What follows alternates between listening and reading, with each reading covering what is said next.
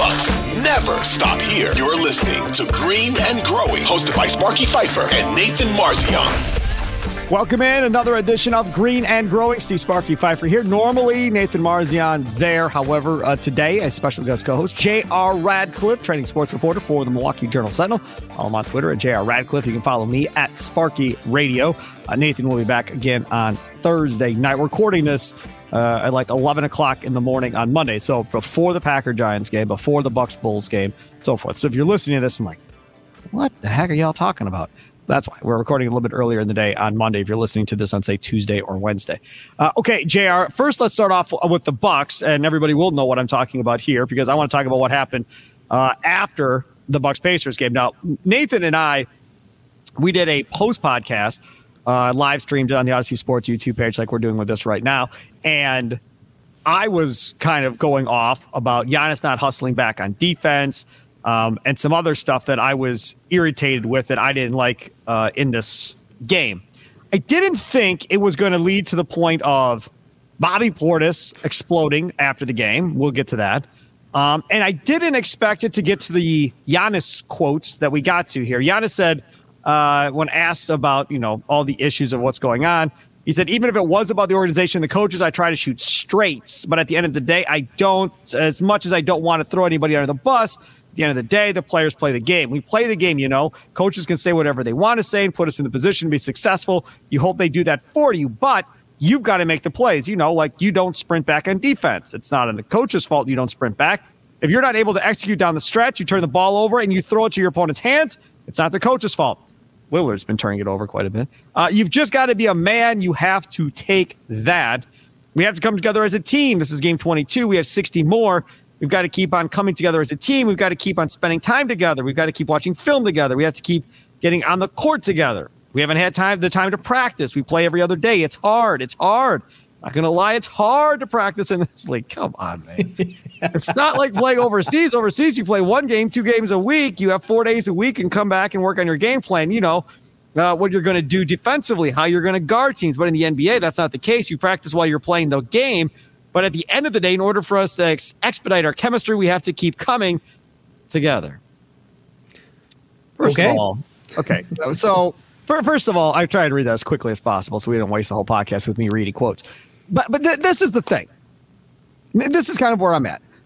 When this whole thing started and everybody was like, oh, yeah, get rid of Bud. Yay, get rid of Bud. Everybody's excited about getting rid of Bud. Okay, fine. So now Bud's gone. So then it was the finalists. And Marzion and I were going over the final 3. We're like, oh, it's going to be Nick Nurse. Adrian Griffin was literally 3rd of the final 3. Like, that's not happening. It's nice, but there's no way.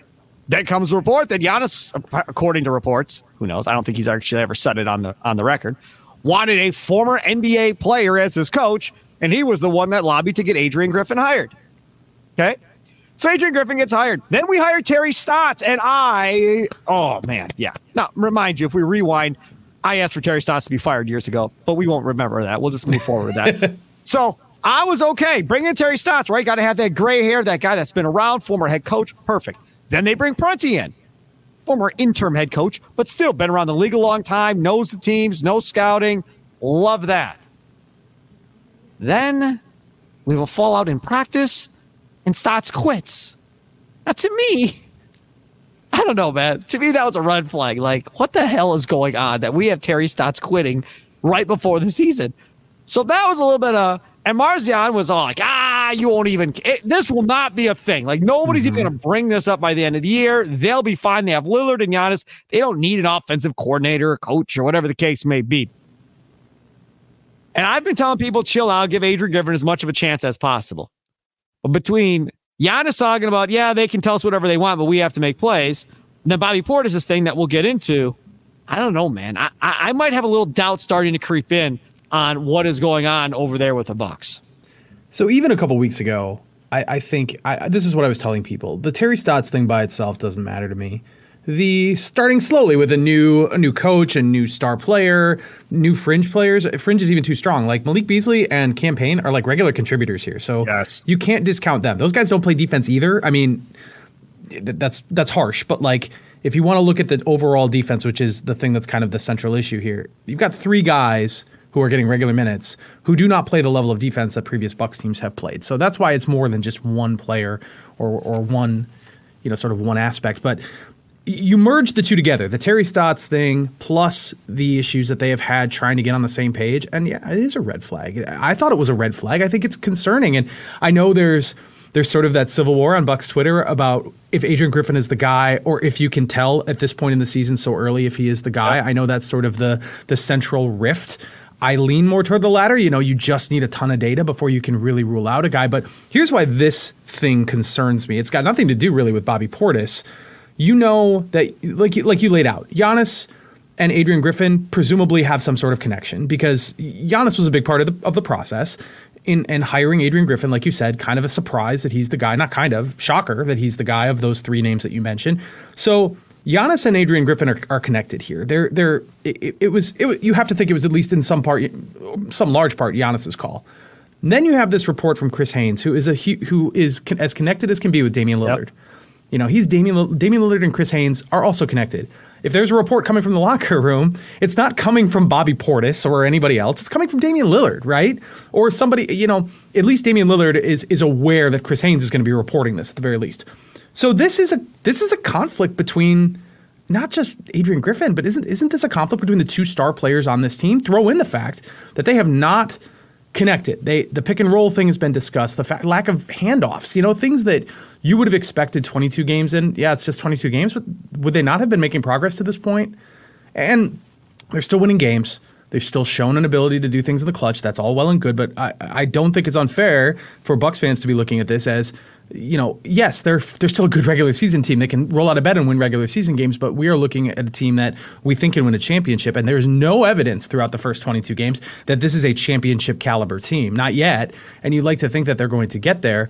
But if the two stars are in opposite camps of something, that would concern me. And I don't know who he's talking about specifically about throwing under the bus, but if it is on the defensive side, Damian Lillard is a little culpable there for sure, as great as he is offensively. So I guess that is what concerns me. Not that Bobby Portis maybe got upset with Adrian Griffin or however that's being painted. It's where this is coming from versus Giannis's side of this of explanation of events. And I think you're connecting those dots too. You don't want these two stars to be at odds with each other and struggle working together. And right now, I don't know.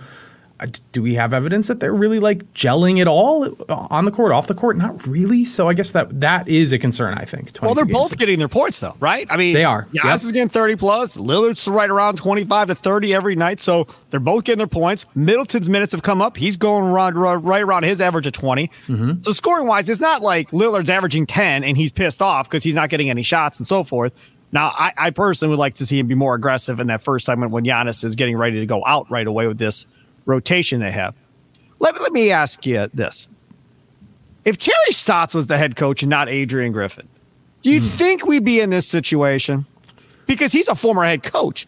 He coached Lillard. He's had success with them in Portland. It's probably the most success that they've had since the Drexel Porter era. When Stotts got there with Lillard, as far as continuously going to the playoffs, and they got to the Western Conference Championship was the farthest they got with Stotts. But would they be in a better situation, do you think, if they had a former proven head coach versus a guy that's, let's be frank, he's learning. And you're going to have bumps when you're learning how to do something. I can't answer that definitively. Yes, I do think so. I think so, because you're going to have somebody who's been through these situations, and it's not going to, there isn't going to be a situation at the end of a game where a play call isn't made late in that Indiana game, as it kind of came out that they didn't have a set to run, and it was kind of just everybody for themselves, and it ended up ending poorly against Indiana. And that's what got Portis pissed off. That was part of what got Portis pissed off. Yeah, I don't think that happens with Terry Stotts. I mean, I don't know how you'd think it would, no. But there's also, Adrian Griffin has, I would push back for those who think he hasn't changed or adjusted. I do think he's been open-minded, which he's let players do what they want, pretty much. Yeah, and obviously you can go too far on that front too. I don't know if you would see that from Terry Stotts. He maybe would have a better concept to start with, but less ability to mold. So I guess it's a little bit of a give and take. I don't know. When Giannis says it's the players, I mean, if guys don't play defense, it doesn't matter who the coach is, and that is partially on the coach to kind of create the structure and know which matchups. Of course, it is, and I think you got to allow for a little bit of experimentation on Adrian Griffin's part. There would be some of that for Terry Stotts too. This would be his first time coaching these players, with the exception of Lillard for the most part. So there would have to be some of that. But yeah, I think Adrian Griffin's a huge risk. Like, there's no two ways about it. It was a huge, huge risk. Clearly done with the blessing of Giannis, who kind of, I imagine, wants to grow with this coach and kind of develop this relationship and have this guy be sort of two guys that can kind of grow together and figure each other out. And it would be a very different vibe if Terry Stotts were here. It would also be Damian Lillard's side of things, right. Like Terry Stotts is Damian Lillard's guy. So you could see, if you're Giannis, why that isn't an appealing scenario. I am not saying Giannis had anything to do with the Terry Stotts thing. I have no way of knowing that, and I don't even really speculate that. I'm just saying that if you're choosing between the Giannis way or the Damian way, which way is going to win out in Milwaukee? Lillard. Well, for me, Lillard would have won out with the proven guy. But not in Milwaukee, not in the established, not when Giannis is the established guy here. But Giannis is the superstar. He makes the call, whatever. But at some point, again, depends how this happens. If they go to the playoffs, they get knocked out in the first round, and nothing has changed, are they going to fire him after 1 year and say, we screwed up, we're going to do something different? If Giannis goes, nope, I want him. I want to play with him. He's my guy. We're going to roll together. Yeah, see, not right. See, so at some point here, somebody's going to have to step in if this doesn't work. Now, again, as I've said before, I think it can still be worked out and so forth. I'll tell you, defensively, we can talk about effort and all that stuff. That's all fixable. My issue is this switching defense. When you get to the postseason, you can pretty much game plan to help get you a Brook Lopez trying to guard a guard out on the wing. And when that happens, like it did with Halliburton against Indiana, and he just jabs at him, comes back and takes the three, it's over. With Bud, he never got put in that situation. And seeing him out on the wing trying to guard guards, it hasn't happened once. It's happened several times. When you get into a game planning situation, because for people that don't know, in the NBA regular season, there's not a ton of game planning. You're just trying to play your offense and trying to play your style of defense, and you're really not focused in nearly as much on the details because you don't have the time. Because there's so many games, you don't have the time to put all that effort in. Well, once you get into a best of 5 or a best of 7, that's all you have time to do. That's all you're focused on. That's really when you're going to see what Adrian Griffin is all made about and this coaching staff is made about. Because that's when you see whether or not, they make the correct adjustments and do the right things. That's what Bud got crucified for when he was here. That's what Bud got crucified for in Atlanta, was not making the adjustments. And now you're going to put a rookie head coach with a team that's in a win or go home type scenario. Like you called it a gamble, yeah. And you wish upon a star and hope it works. That's kind of where we're at right now. Yeah, and even in the playoffs, Brook got played off the floor in the playoffs under Bud. Like that's happened. And just to speak to your point, that it's doable, no matter who the coach is. And I don't know like where they could have gone after firing Bud. That would have been a clear cut, definitive upgrade. You're talking about a coach who won a championship 2 years ago. And yes, the success has not been there in the playoffs. And that is obviously what you're shooting for. And therefore, it makes it difficult to evaluate anything right now because it is truly about all that is learned over the course of the regular season. They're a good enough regular season team. They're going to the playoffs. And then it's about what happens there. It could be a complete disaster. It could be that all these lessons turn into a hell of a coach, and a great situation. But, I guess like you could say, they weren't going to get a better guy, maybe Nick Nurse, I guess. They weren't going to get an obvious upgrade, so why not go in a completely different direction and try somebody who doesn't have coaching experience and see if that's the energy they need to bring in? I mean, now we're talking about vibes and not like X's and O's, so it gets a little funky fast. But if they hire Griffin if they had Lillard already? Oh, I don't know. That's a really good question. I think so. Or would they have hired Stotts? Well, see, if you hire Stotts in that situation, though, you are actively saying we are choosing Lillard over Giannis. Not that would be, and maybe Giannis would even be on board with that. I don't know, but now you are bringing in not just the player but the player's guy as your coach, right? And that feels like a complete shift. Now I don't know if he signs the extension, Giannis. That's a good point. So that's tricky. I don't know. I just can't imagine if they lose in the first round of the playoffs again, or even if they lose in the second round, that Adrian Griffin is going to be back. I don't know where the point is where you say an experiment didn't work. I know that, again, going back to that Bucks Twitter civil war, like a lot of people have already hit that point. I just can't imagine it extends into a second season where it's like, well, we learned a lot in the first season. Let's run it back. I mean, these guys are all in their 30s, with the exception of Giannis, who actually will be in his 30s starting next year. Like you're out of time to really make this click at its peak efficiency. So I just have to think that they then go after a guy like Terry Stotts, not him necessarily, but a guy like that to sort of move forward at that point. That would be so wild. It would be. If it gets canned and they bring Stotts back as head coach after they had the falling out in practice, oh my God. And the thing is, you can't expect this to happen. The Bucks are so good; they should win the first round series. Yes. Even struggling, they should win the first round series, and then the second round probably that too. Like they're just so good. You got to think that they figure some things out as the year goes on. I agree. I do hope that they figure some things out. I'm just saying, I've had my first little bit of doubt creep in after the reactions that I saw after the Pacers game from players. Now I'm starting to wonder how much they're actually bought into this whole thing. He is J.R. Radcliffe. Follow him on Twitter at J.R. Radcliffe. Follow me at Sparky Radio. Take a quick time out. Come back other side. Got to talk about the NBA in-season tournament. You've heard me complain and bitch about this thing for weeks, about stuff I don't like, and now they're talking about making tweaks. Oh, goody. We'll talk about that next here on Green and Growing. Back on Green and Growing, Steve Sparky Pfeiffer. Check out all the recent interviews and stuff I got going on over at 1250 amthefan.com. J.R. Radcliffe, trending sports reporter for the Journal Sentinel.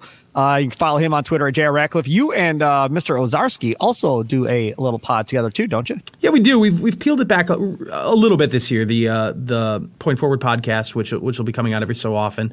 We've been doing some videos at jsonline.com, just shorter bursts, but we'll still have that over the course of the season. It's not going to be every week, but it'll be out there quite a bit. And yeah, we look at what's going on with the Milwaukee Bucks as often as we can. All right, in-season tournament. I think it was a success from the standpoint of, I feel like the players bought in and probably played a little bit harder in certain situations than maybe they would have had it been normal November or December games. So I think that's a win. I think from a rating standpoint, obviously it's a win. People tuned in and were buying into it as well. Okay, now having said that, let's talk about the ancillary stuff that doesn't matter outside of to people like me. I hate those effing courts so much. I absolutely hate them. And then, Jaylen Brown is talking about, hey, safety's got to be first here. And slipping and having issues with those traction, are ice rinks. with that paint. And Silver coming out this weekend and saying, yeah, we didn't think about that. We have to make sure we have the right paint. But that idiot Silver, I really like the color, though. I like lots of color. Maybe a little bit more creativity. Then he went as far as to say that for the finals, they're talking about having special courts for the NBA Finals this year. And not only just with a trophy, possibly, but doing some other stuff with the court. Now, again, I got into with some dude on Twitter about this. And he's like, Sparky, people love it. And, obviously it's working. The TV ratings are up and so forth. I'm like, man, so if the Packers change their color of their jerseys to pink, is it okay? Because you're also going to watch the Packer game. Don't matter what color jersey they have. You're going to be mad, but you're still going to watch. Still going to go to Lambeau. People ain't going to bail. So does that matter? Well, of course it does matter. Everybody's got an opinion on what they like and what they don't like. For me, I don't like it. Maybe it's playing to the 18-year-olds and the 20-somethings and the NBA 2K generation, and maybe that's what this is all about. I can't stand it. And now he's talking about possibly bringing it to the NBA Finals, too.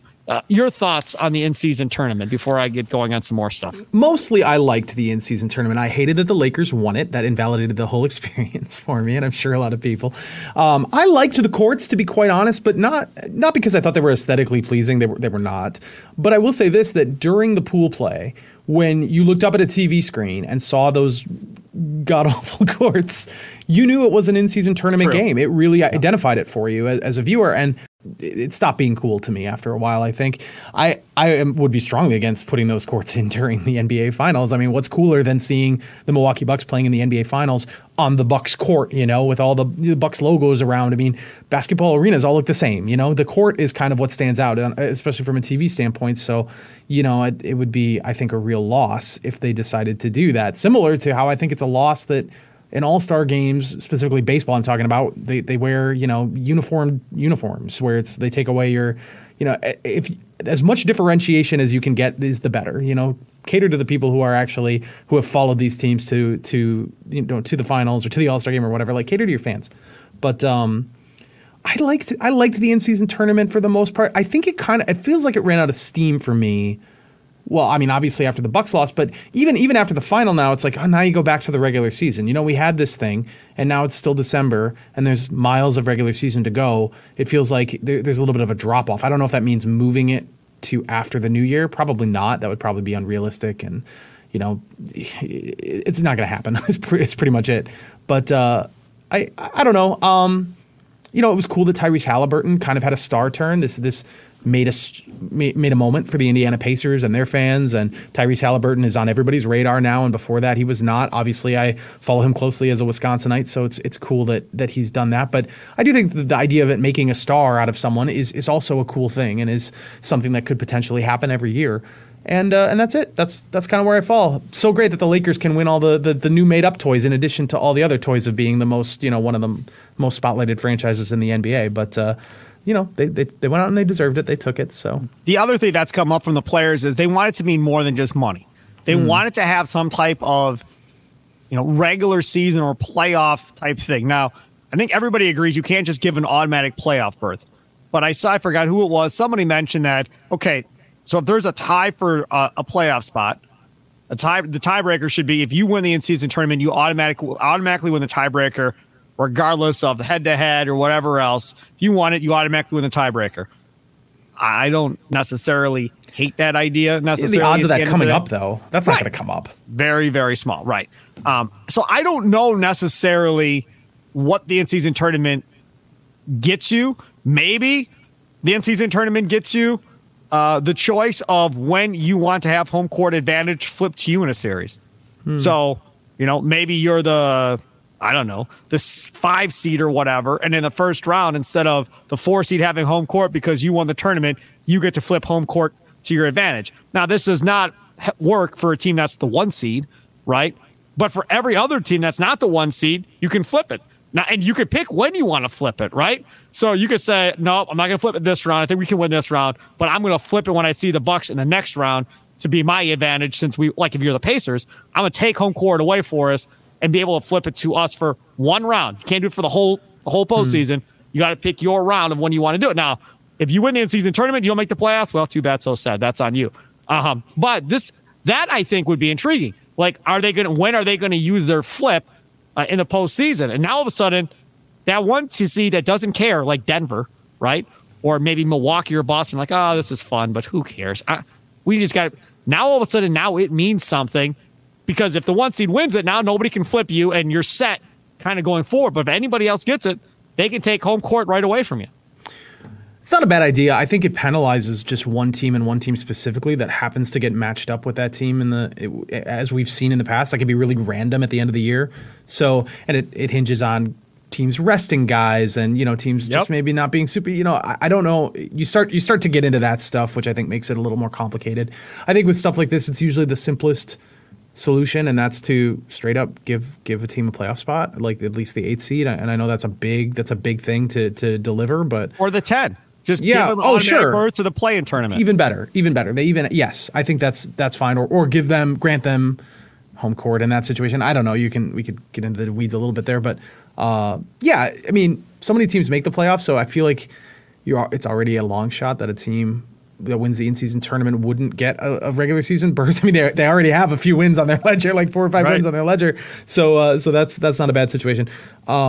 I agree with you. Probably more than money, something because the only other way that this is going to gain sort of stature is time. It just has to be this thing that's respected throughout years and years, and we're not there yet.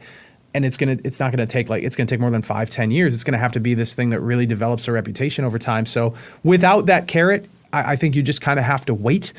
I'm sure the NBA is going to be impatient because they have ratings to sell, and they want to get this on front of in a package, a national package. So I'm sure that they want to hurry it up, and it wouldn't surprise me to see them make it a guaranteed playoff berth. That it's sort of interesting. It's kind of like strike divided baseball seasons where it's not quite the same, but like, for example, in 1981, when the Brewers made the playoffs, the Yankees knew for the entire second half of the season that they were going to the playoffs because they won the first half. So they kind of played like garbage in the second half. They didn't have a very good record because why bother, Obviously you want to improve beyond the 8th seed or whatever, like get on top 4 seed. But I think that'd be just an interesting thing. Like, well, we know we're going to the playoffs, so we're just going to kind of chill for the last few weeks of the season, I guess. Yeah. I don't know. What about this?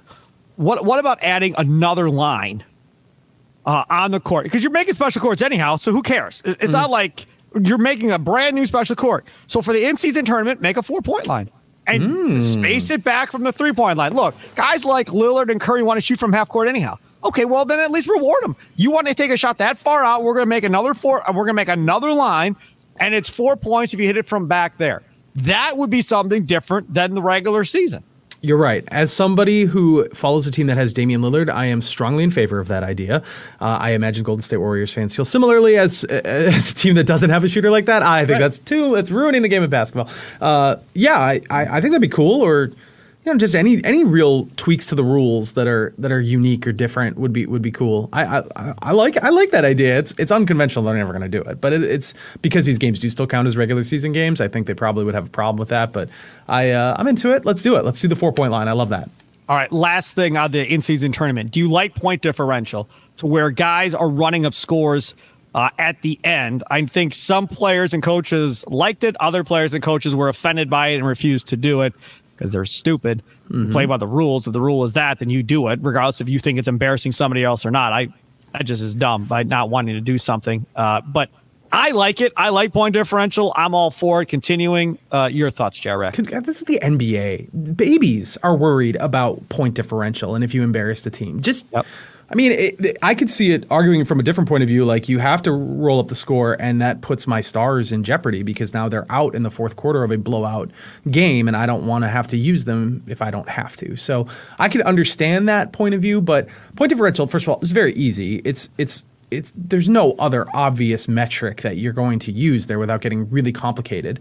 And I just don't care about their NBA players' feelings about whether or not they get blown out. Like, keep playing, and if you don't care, fine, that's on you. But then they're going to roll up the score, and that's just how it is. So it's totally fine. It's totally fine to me.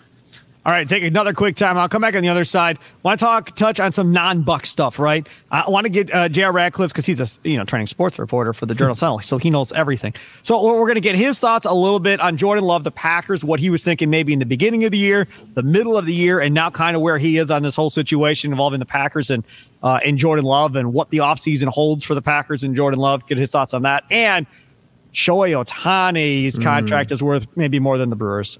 Almost. So we'll talk about that, the effect it has on the Brewers, and what about Corbin Burns, stay or go? That's all straight ahead here on Green and Growing with J.R. Radcliffe of the Milwaukee Journal Sentinel. Follow him on Twitter at J.R. Radcliffe. Follow me at Sparky Radio.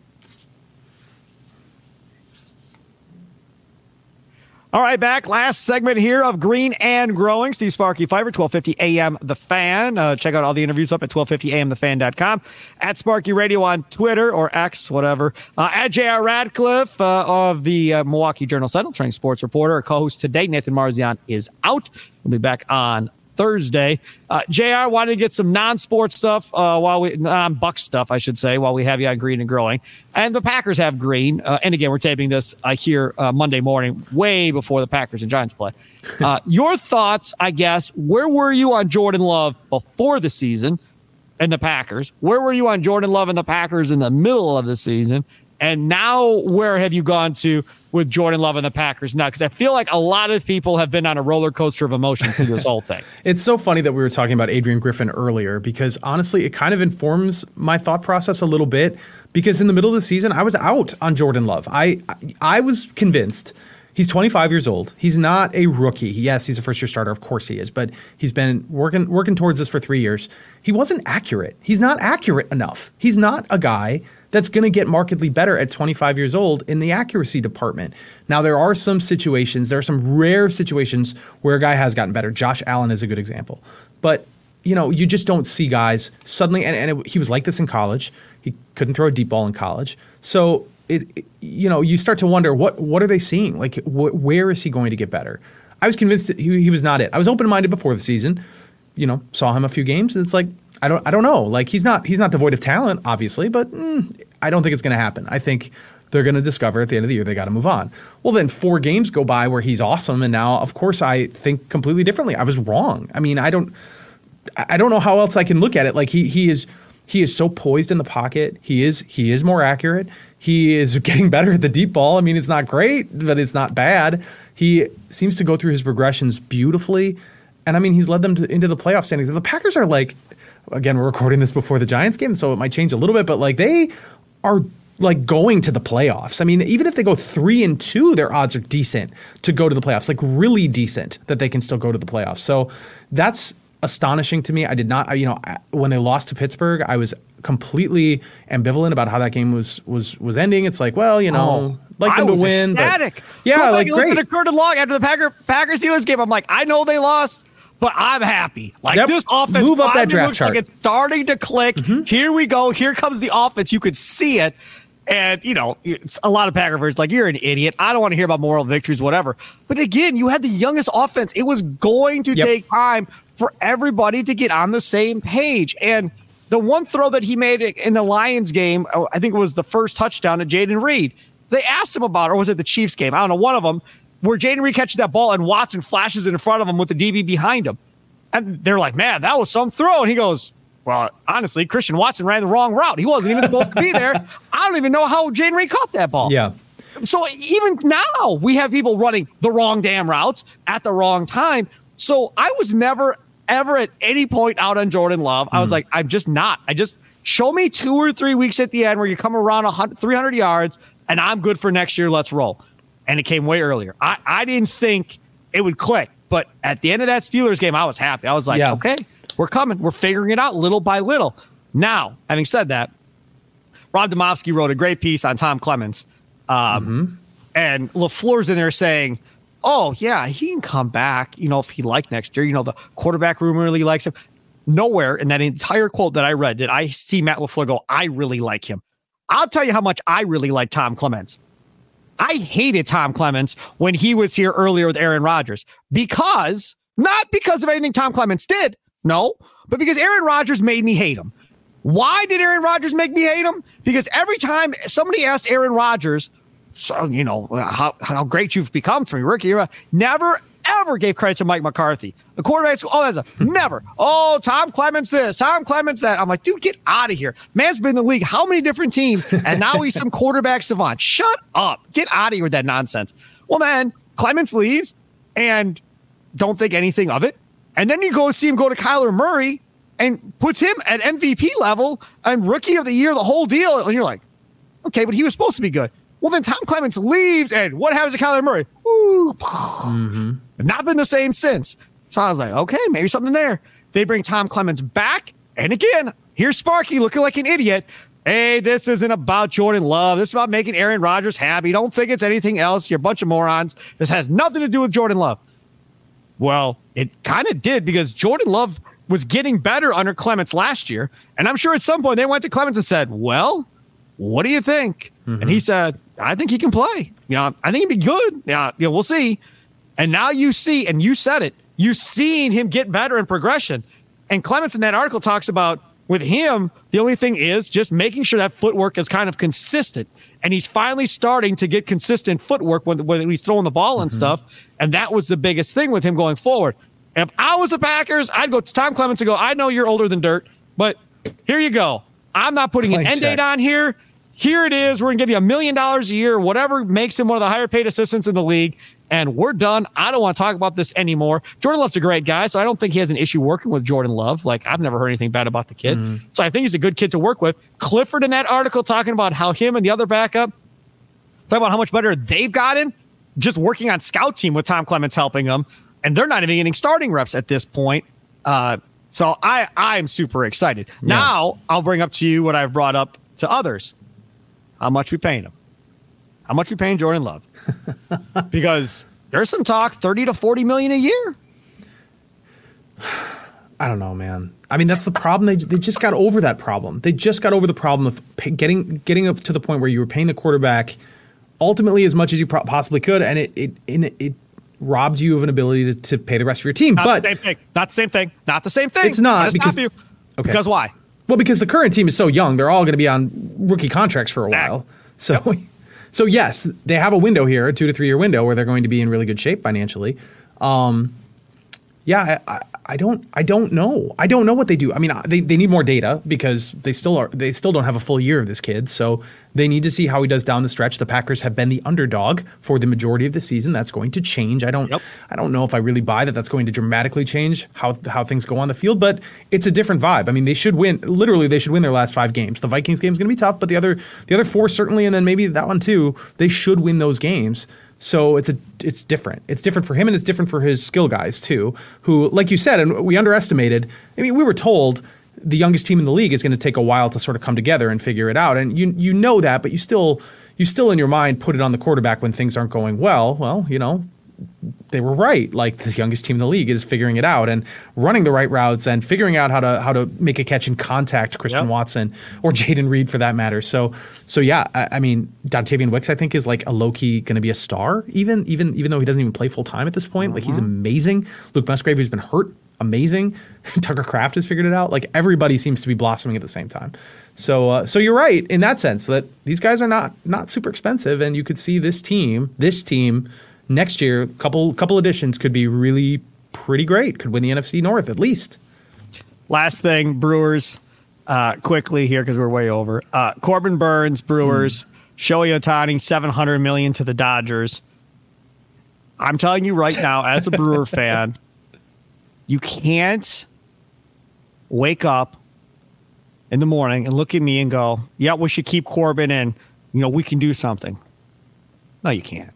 You're just way too young in the everyday lineup. Devin Williams has 2 years left, fine. You have nobody to replace Brandon Woodruff because Miley was in the rotation last year, so he doesn't replace Woodruff. Unless you trade for a Shane Bieber or a Glasnow or something like that, which they're not going to do because they're not serious. No. You're not going to contend by keeping Corbin Burns. And the latest report from our Aussie Sports insider, John Heyman, says as of Sunday night, now they're planning on keeping him, which is beyond dumb. You can mark it down. That is the dumbest thing that you could possibly do. You're doing it to sell tickets, and you're doing it to tell your fan base, "Oh, we're still trying to compete." That's why you're doing it. But in realistic terms, you should go to the highest offer. I don't give a damn if the highest offer is whatever you want to call Craig Counsell down there in Chicago. If the highest offer is that team, fine. Then give them to Chicago and take back the best prospect package you can. If it's the Cardinals, then give him to the Cardinals. I don't care. He pitches every 5th day. So I do not care. It's not like you're giving him Ohtani, right? If you're giving Ohtani to Chicago and you're losing Ohtani, that's a completely different story. Then absolutely not. I'm not giving him to a rival. But in this situation, no, like, best prospect package. Give me 3 prospects and a stud that's at AAA blocked and can't get to the big leagues at first or third base. And let's see what happens and go from there. This is supposed to be a rebuild.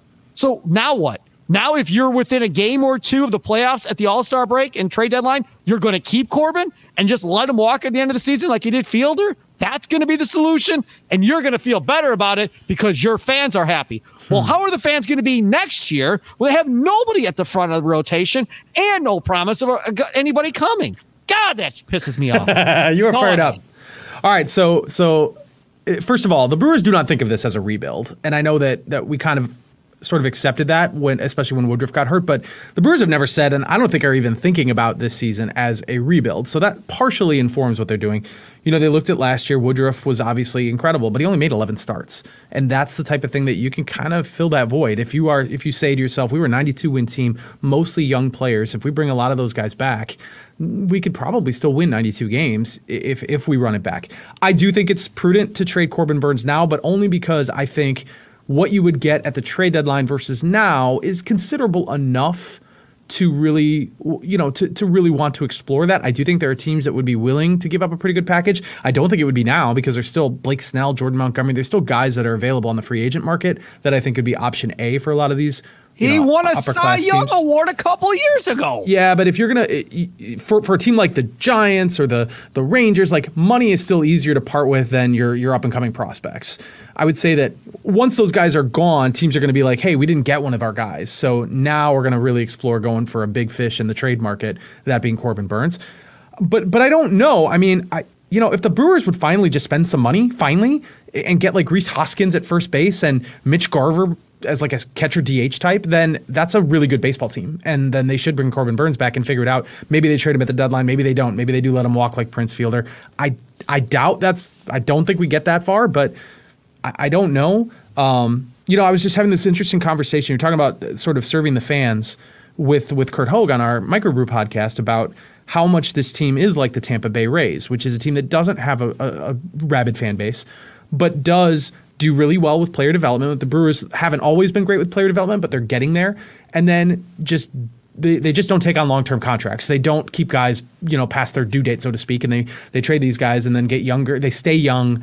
Matt Arnold, former, who used to work for the Tampa Bay Rays, obviously is the general manager of the Brewers, and I can see some of the same sort of blueprint here, but there is that aspect of we also have a fan base, and we can't just trade all of our best players.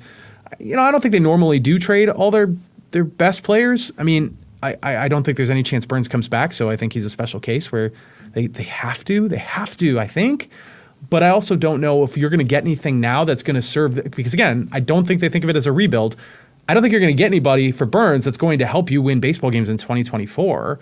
And they think they're going to win in 2024. Who are they going to win baseball games with at the front of the rotation in 2024 when you yourself said they're not going to spend money? So who's the 1 and 2 in this rotation in 24 when we're supposedly trying to avoid a rebuild because we're trying to play the role of Herb Cole? Why? Yeah, well, I don't understand. Well, I mean, obviously, if they keep Burns, it's Burns Peralta. That's a quality one, too. And if they get rid of Burns. This year, I'm saying in 24, not 24, 25. Okay, 25. Okay. Yeah. Well, yeah, I mean, that's Peralta relying on the development of guys like Robert Gasser and Jacob Mizorowski from the minor leagues. Mizorowski has a chance to be really, really special. The knock on him is he's got a funky delivery and he might end up being a bullpen guy, so that's obviously a problem. Yes. He does have control issues, yes. So no doubt there's some question marks there.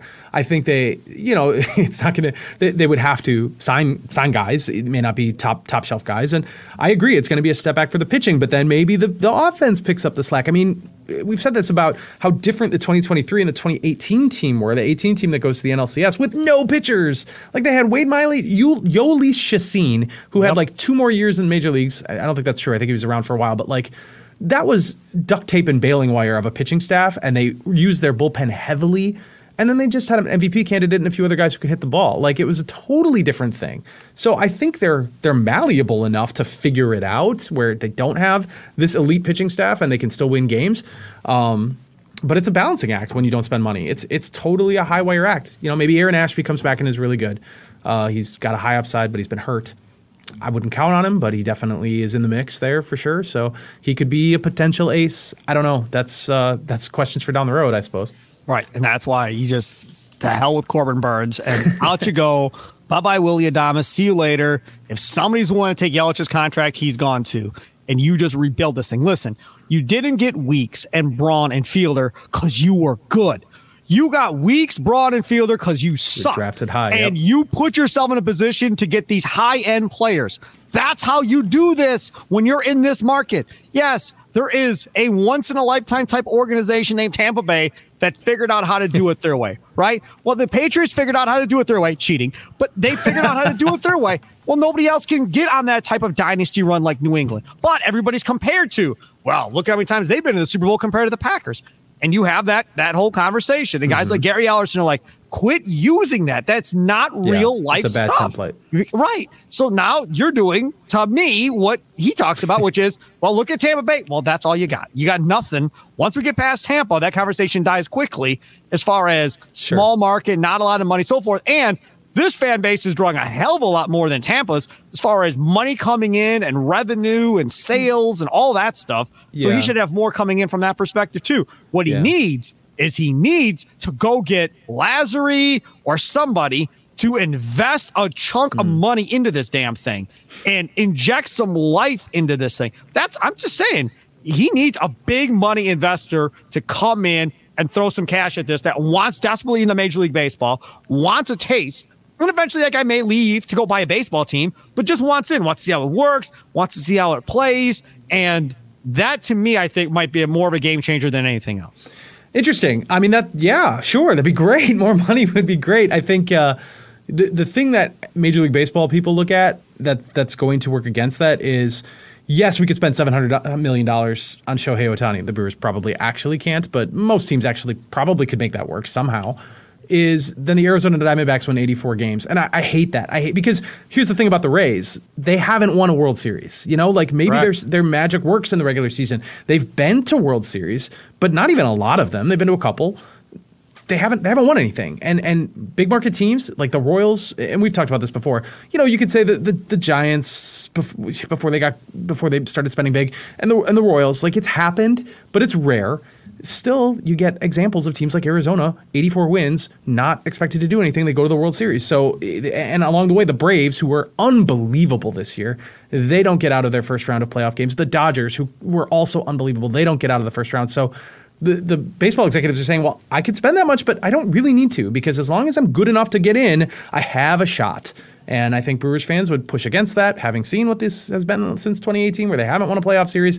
But baseball executives are saying the 84 win team could have been us. So we're not going to spend $700 million, because all we have to do is stay marginally competitive, win our division, or be a wild card team, and we're going to maybe get hot at the end of the year. And that's frustrating. That's frustrating for fans. Can we use the Royals, please? Please. You walked right into it. That's perfect. All right. Moustakis, Hosmer. How did they get them? They weren't good. They drafted them. What changed, right? What changed the organization? Oh, they traded their best damn pitcher and raided the Brewers farm system, and that finished the third rebuild. That's exactly what happened.